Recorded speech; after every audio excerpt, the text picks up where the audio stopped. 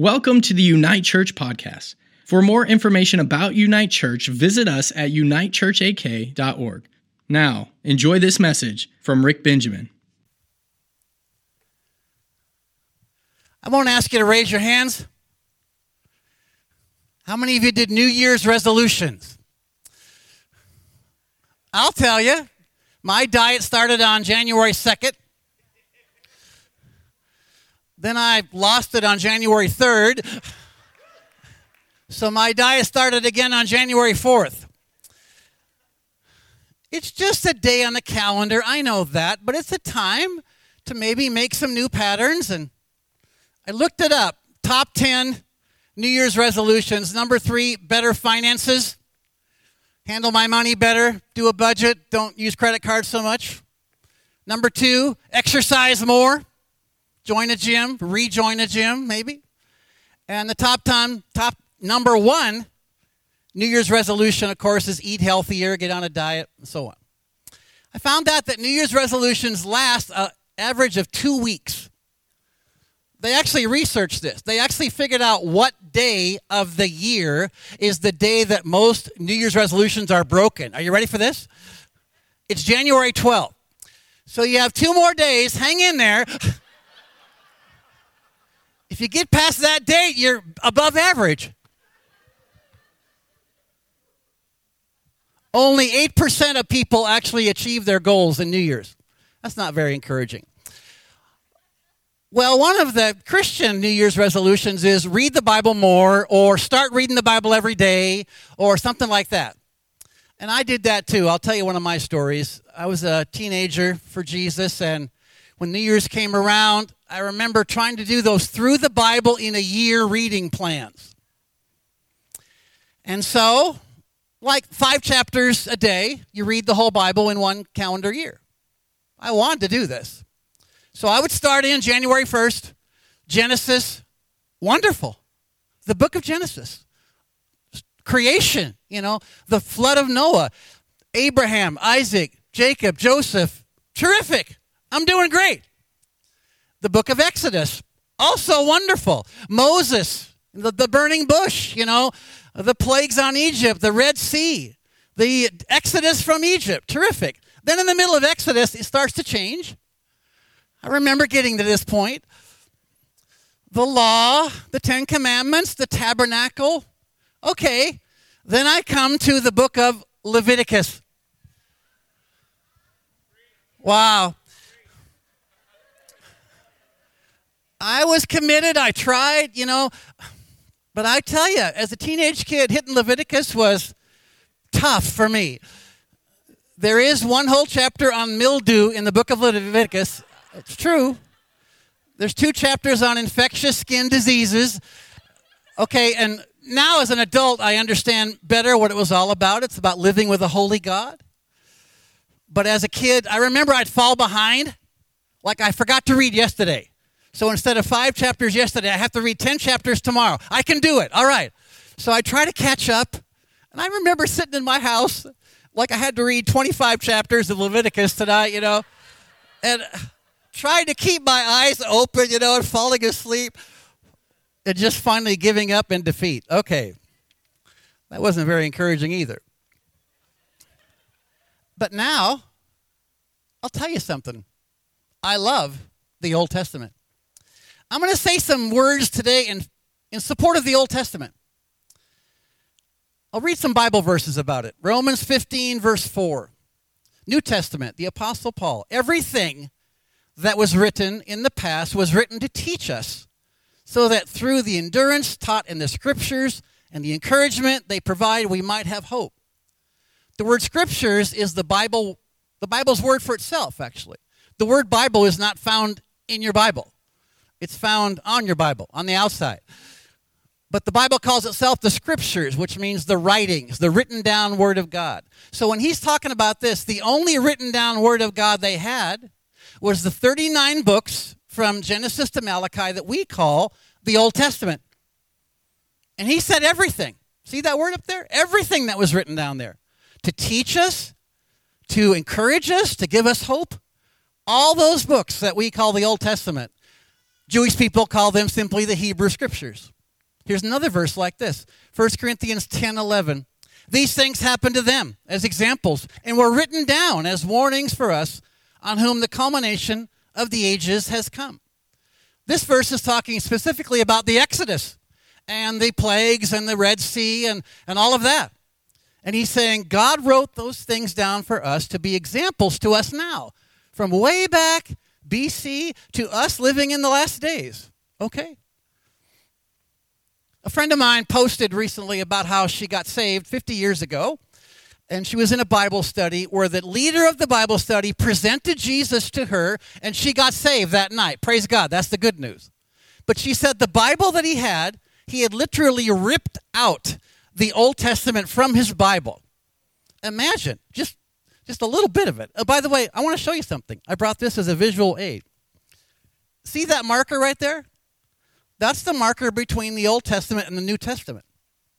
He ripped off maybe 3/4 of his Bible and was teaching only from that 1/4, which is the New Testament, which is God's Word, which is the Scripture, of course. It wasn't just 50 years ago. A couple of years back, a very important Christian leader in this country made some statements about unhitching our faith from the Old Testament. I'm not going to tell you his name because he's our brother in Christ. He's a great person. And I hope he didn't mean what this sounds like. First century church leaders unhitched the church from the worldview, value system, and regulations of the Jewish scriptures. Peter, James, and Paul elected to unhitch the Christian faith from their Jewish scriptures, and my friends, we must as well. Wow. It sounds like almost that other extreme example of just tear it out. Now, let me be clear about this. I'm very glad I don't live in the Old Testament. Specifically, I'm very glad I don't live under the law of Moses, which God added about 1400 BC, and that was the law and was God's word until Jesus came. Because if I lived back then, I would have to try to obey not just 10, but all 613 commands in the law of Moses. And by the way, nobody ever did. And many people have tried, except one person did. You know his name. Say his name. Jesus. Only Jesus was the only one that ever fulfilled the law. He said that. In the Old Testament, if I wanted to come to church, I would have to bring an animal to kill every time just to worship God. If I wanted my sins to be forgiven, I had to bring an animal to kill. A bird, a goat, a sheep, a bull. They'd slash them up and pour out the blood every time. I'm so thankful that's over, aren't you? I don't live back there. I would have to come and talk to a man who would represent me before God. I couldn't go directly to God. Not one woman under the law of Moses ever could come into God's presence, ever. My sisters, think about that. And the only men that ever got to do it were these people called the priests. I'm so glad in the New Testament I can just lift up my voice, lift up my eyes, and talk to God and know that I'm in his presence without any human mediator or priest between. Who would ever want to go back to all of that? Not me. But having said all that, the Old Testament is the scripture, the word of God. It was the only Bible Jesus and the apostles had. Do you know they learned how to proclaim the good news of Jesus and God's grace using only the Old Testament? That's a challenge, isn't it? And they told the world about Jesus. Wow. I love the Old Testament. I do love Genesis and Exodus. I love the stories of David, the Samuel and Kings and all those great stories. I named my son after King David. I love the Psalms. Sometimes a psalm says exactly how I feel right now to God. The Psalms become my psalms, my prayers, my poetry, my songs to God. I love the book of Daniel, how great he was and all the revelations he had. I love obscure books like Ecclesiastes, that strange, sort of discouraging book until right at the very end when he comes back to where he started. It's all about you, God. And I started telling a story here last Sunday, an Old Testament story, a beautiful little story from the book of Ruth.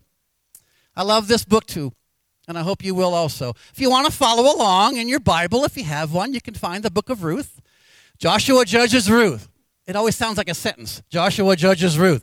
It's just those books of the Bible in order. Or if you want, just sit back and listen, and I'll tell the story to us this morning. I started telling the story last week about Ruth. I called it The Power of Faithful Love.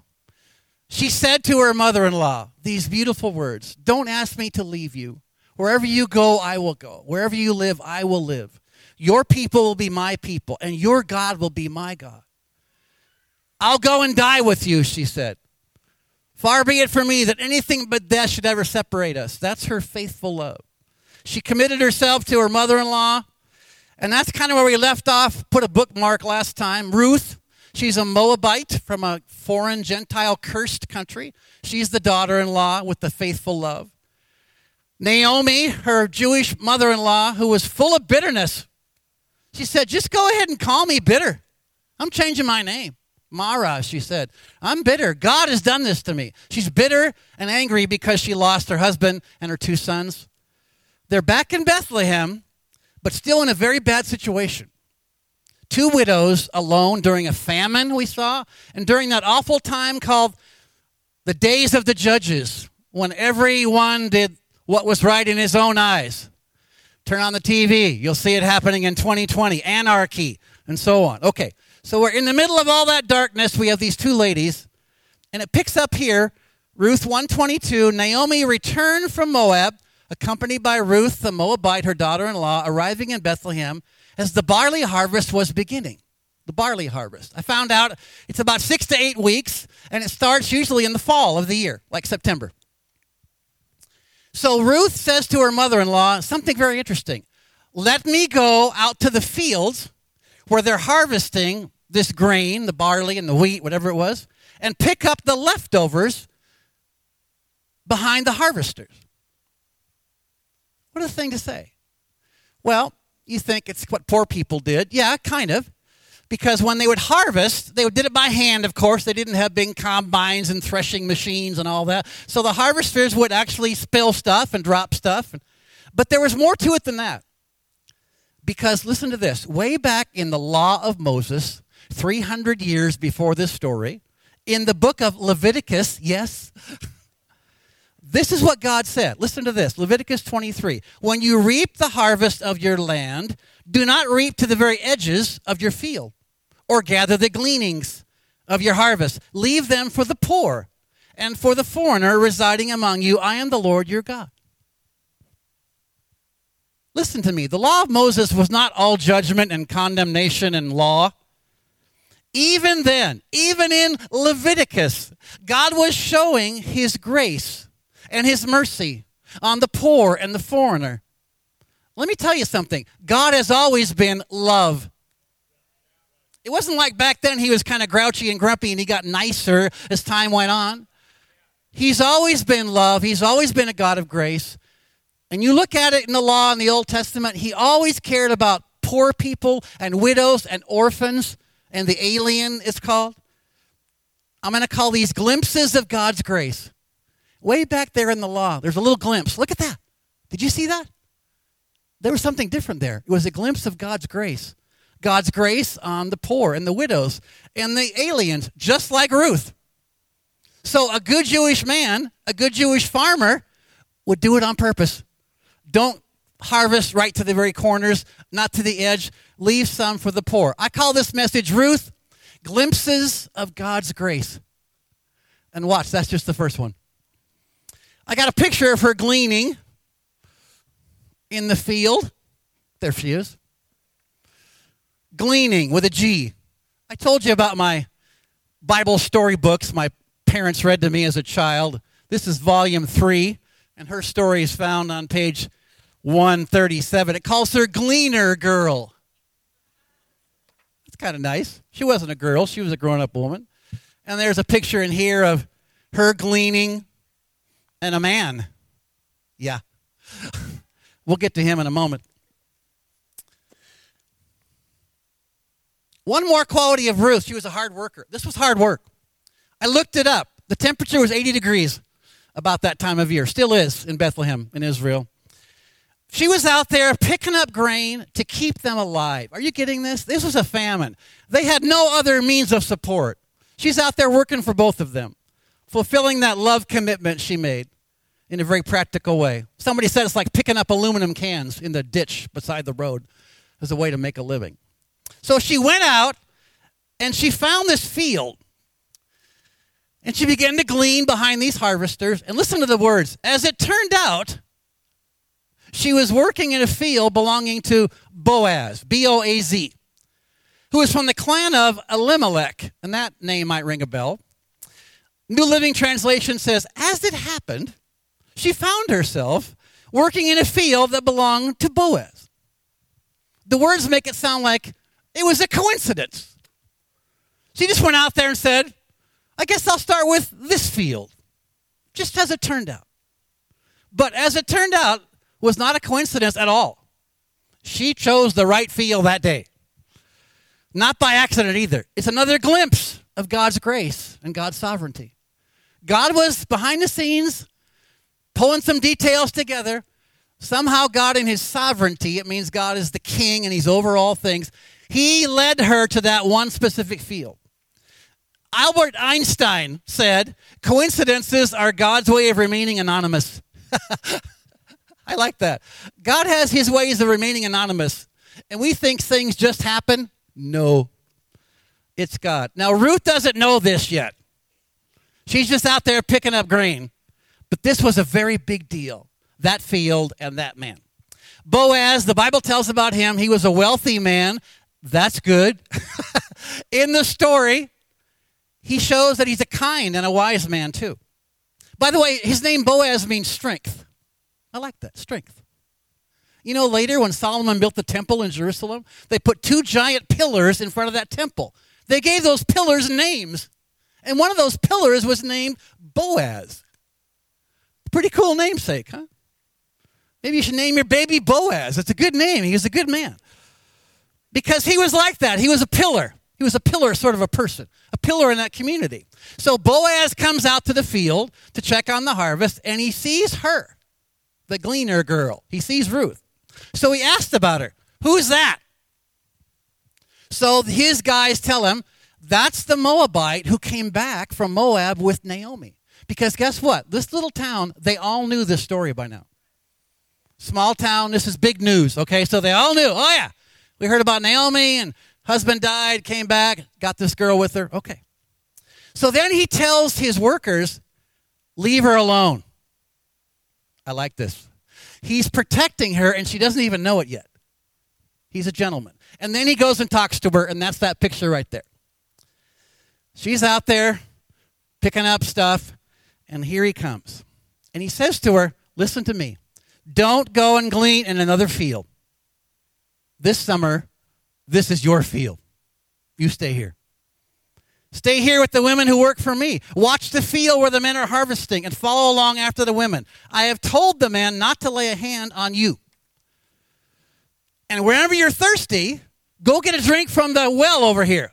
You can drink water with us. He told her, that she could have lunch with them.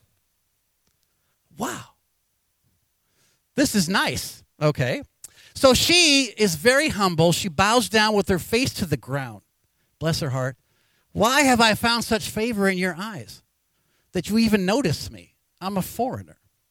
Now listen, she was humble. I don't think it was, self-depreciation or false humility or an inferiority complex. She knew who she was. She knew where she came from. So it was a good question. Why are you being nice to me? Why do you even notice me? And then he said this. I think I have these words for you. I've been told all about you. There it is. What you have done for your mother-in-law since the death of your husband, how you left your father and mother and your homeland and came to live with a people you did not know before. May the Lord repay you for what you have done. May you be richly rewarded by the Lord, the God of Israel, under whose wings you have come to take refuge.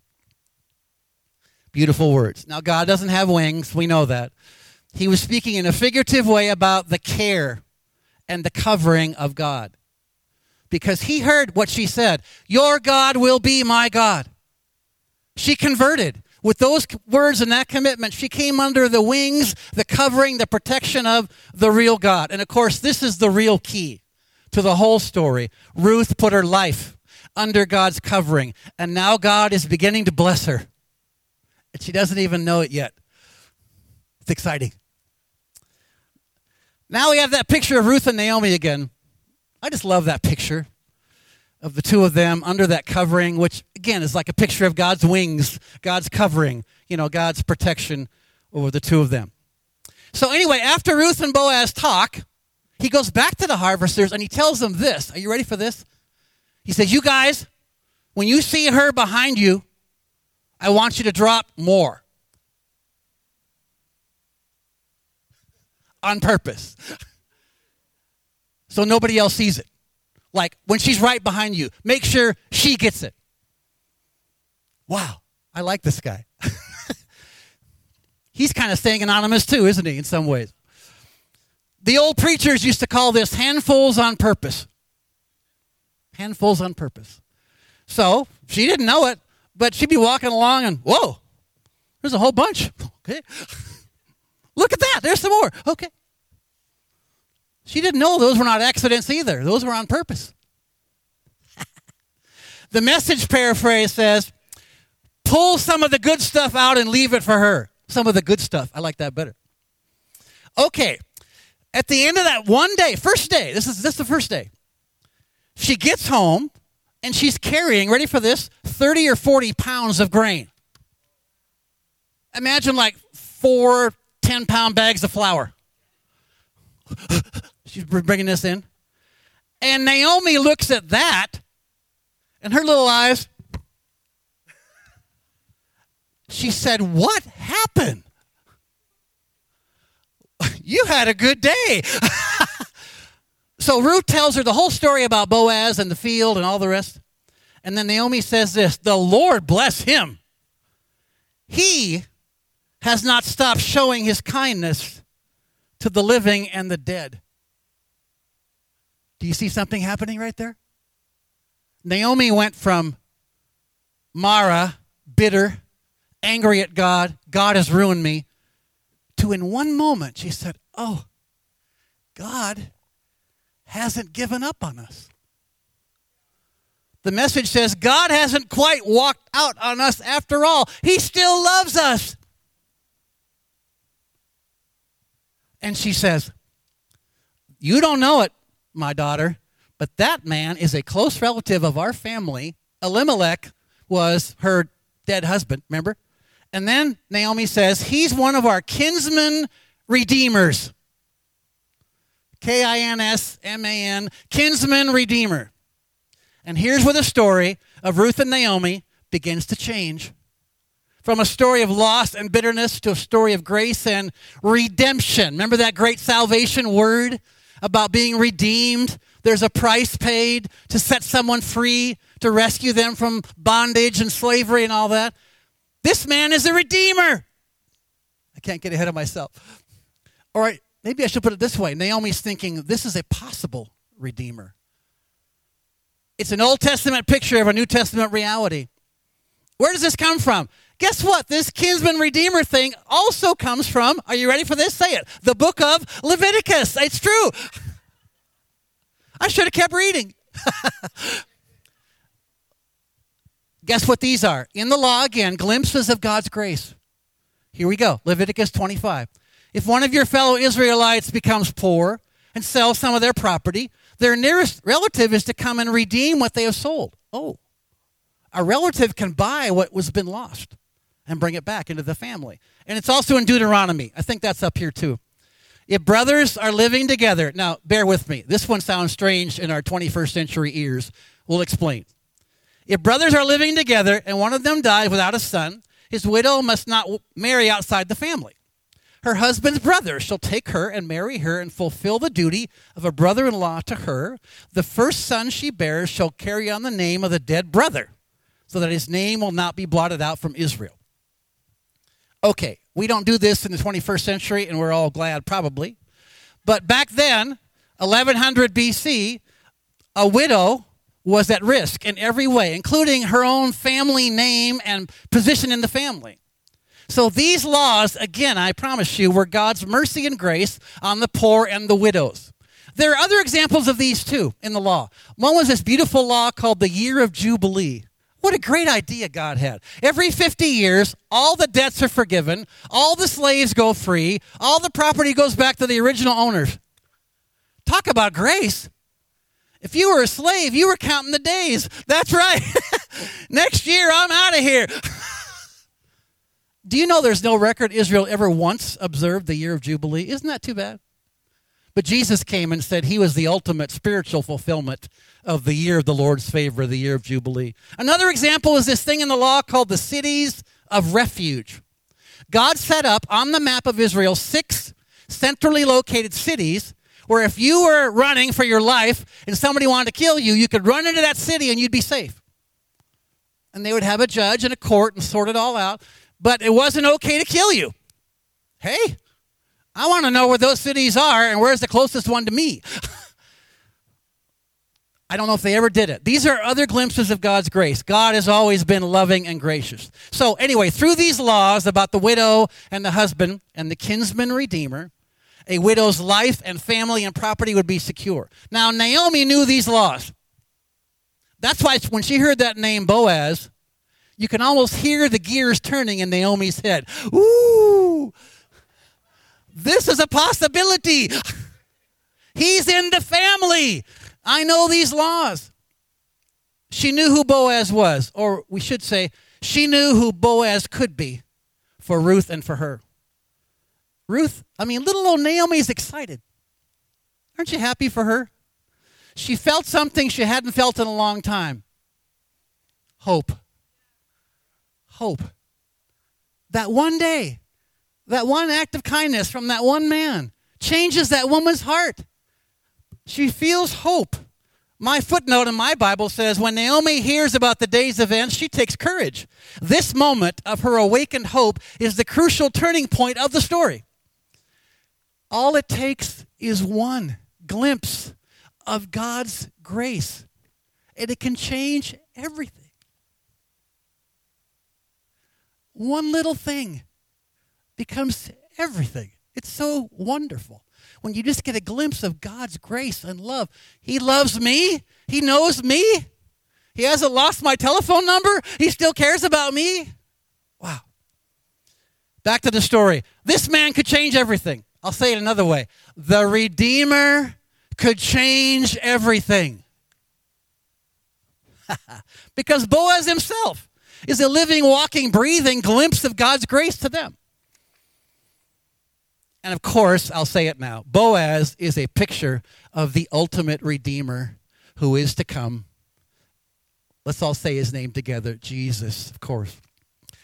I'm going to stop now and talk to you for a moment. I'm going to encourage you and suggest to look for glimpses of God's grace. It's one of the reasons I chose the book of Ruth now. In a dark time, during a long winter, and so many things around us that all seem so negative, open your eyes and look for glimpses of God's grace. I promise you they are there. Even in bitter times, even if you're bitter like she was, God hasn't given up on you. He does love you. He's actually trying to show you if you'll only see it. I'm going to quote Mr. Rogers. How about that? Albert Einstein and Mr. Rogers today. Okay. We loved Mr. Rogers. I loved him. By the way, he was a Christian minister. Did you know that? It's true. And he said this, and it's been quoted a lot lately. Have you noticed? Mr. Rogers said, when I was a boy and I would see scary things in the news, my mother would say to me, look for the helpers. You'll always find people who are helping. And sure enough, you see them.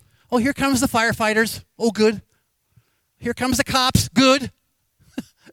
How many times do you say, where's the policeman when you need one? Well, when you need one and they're there, you say, thank you, God. Look for the helpers, the medics and the first responders, they call it. Thank God for all the helpers. By the way, if you're one of them, thank you. Okay, I'm going to paraphrase Mr. Rogers. Mr. Rogers said, look for the helpers. Mr. Benjamin says, look for the helper. With a capital H. Where do you find these glimpses of God's grace? Where do you see the helper? In the Bible, just like we saw. Open your Bible. Start reading God's promises. Read the Gospels. Read about Jesus. Look for those glimpses of God's grace. In your friends, people like Boaz, people like Ruth.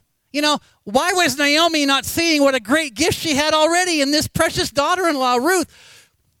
Look for your friends and their kind words and their expressions of love and support. If someone says, I'm praying for you, say, wow, you are? Thank you. If someone says a kind word, don't brush it off and act like it's not true. Just say thank you and then internalize it and believe it. That's God's grace coming through. When your needs are met, when you get a paycheck, when you put gas in your gas tank, stop and say, thank you, God, this is you. It's true. In those coincidences, those God things that aren't accidental at all, where God chooses to remain anonymous, stop and step back and think, whoa, that was cool. Maybe that was God. And like Naomi, this little spark will happen inside your heart. Ooh, hope. What's that feel like? Hope. Yeah. All these are God. He's dropping handfuls on purpose in front of you every day. You say, look at this, look at this. Guess where it came from? Him. That's right. It's God showing that he's with you and he loves you. And I'll say one more thing. Don't be afraid to let yourself hope again. When you get your hopes up and your heart's broken, it really hurts and it makes you not want to hope again. But if it's God's hope, Romans 5 says, hope does not disappoint. That's right. Like in the story we'll see. Because these verses are still in the Bible. Romans 8:28. And we know that in all things, God works for the good of those who love him. And these words are still in the Bible. Hebrews 13. God has said, never will I leave you. Never will I forsake you.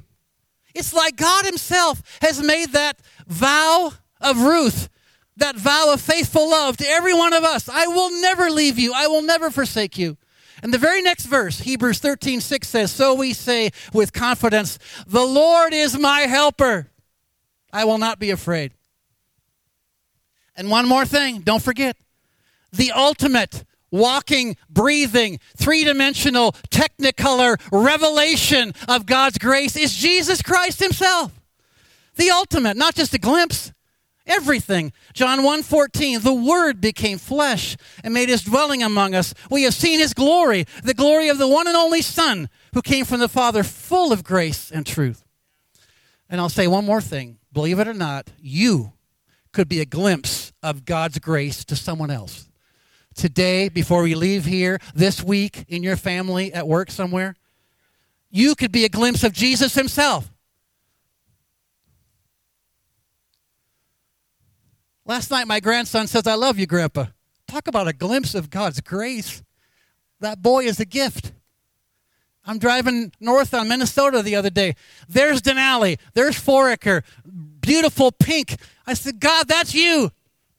That's a glimpse of God's grace. A friend of mine wrote a song, Lord, you're Denali to me. You are the greatest thing my eyes will ever see.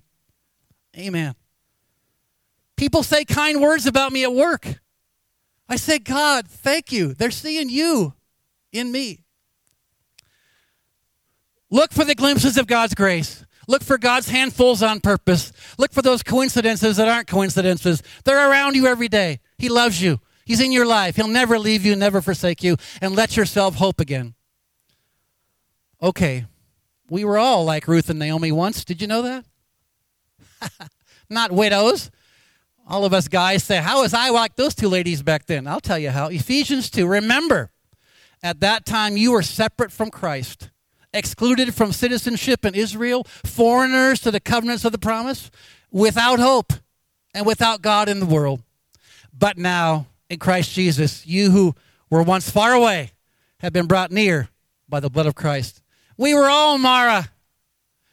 We were all out there alone, separate, without hope and without God in the world. Yes. And praise God for Jesus, the Redeemer. And we can all be humble like Ruth was too. It's okay to remember who I really am and where I really came from. And say, thank you, my Redeemer, for even noticing me and showing me your grace. By the way, maybe you are in this room right now or watching online, Facebook. Maybe you're still without hope, without God in the world. We're sorry. You don't have to keep on living that way. We actually hope you get a glimpse of God's grace right here in us, in these songs, in all these people, in this message even. We hope something's happening in your heart you haven't felt in a long time. Excitement, hope. God hasn't forgotten my telephone number. He knows where I am. He knows what's happening with me because it's true. Back to the story, and we have to close. So Ruth stayed close to the women of Boaz to glean the whole harvest time. Very smart. She did what she was told. We have to put a bookmark here for now. Ruth out there gleaning in the fields. Boaz, kindness to Ruth. Naomi's rekindling hope inside her little heart. So you have to come back next time to hear what happens next. But here's a little hint. And this is verse 1 of chapter 3 in the Message. Listen, Naomi says, maybe it's time to make our move. Woo! That's called a teaser. You have to come back to hear where that's going. The law provided grace for the poor to glean those fields. The law provided security for the widows and her family and their property.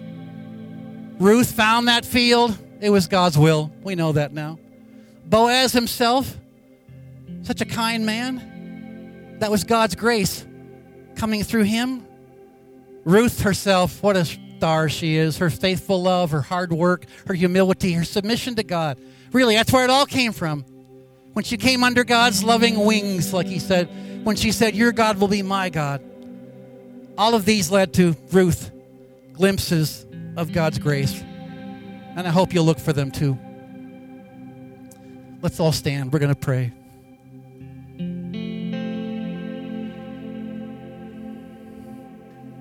Father in heaven, again, we pray in Jesus' name. We thank you for all your blessings and all your grace.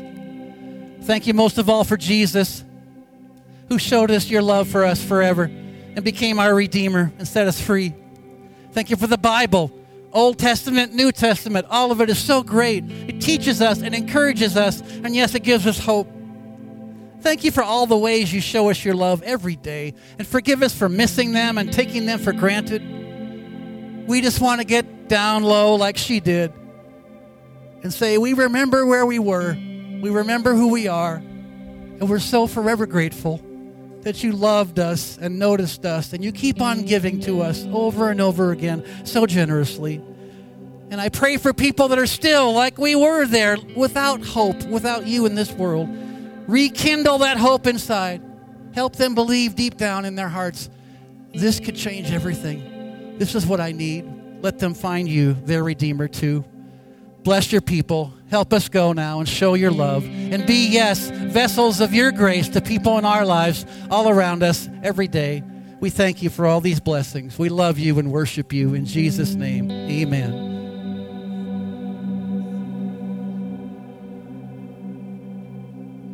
Thanks for listening. If you enjoyed this message, please connect with us at unitechurchak.org. We hope to see you soon.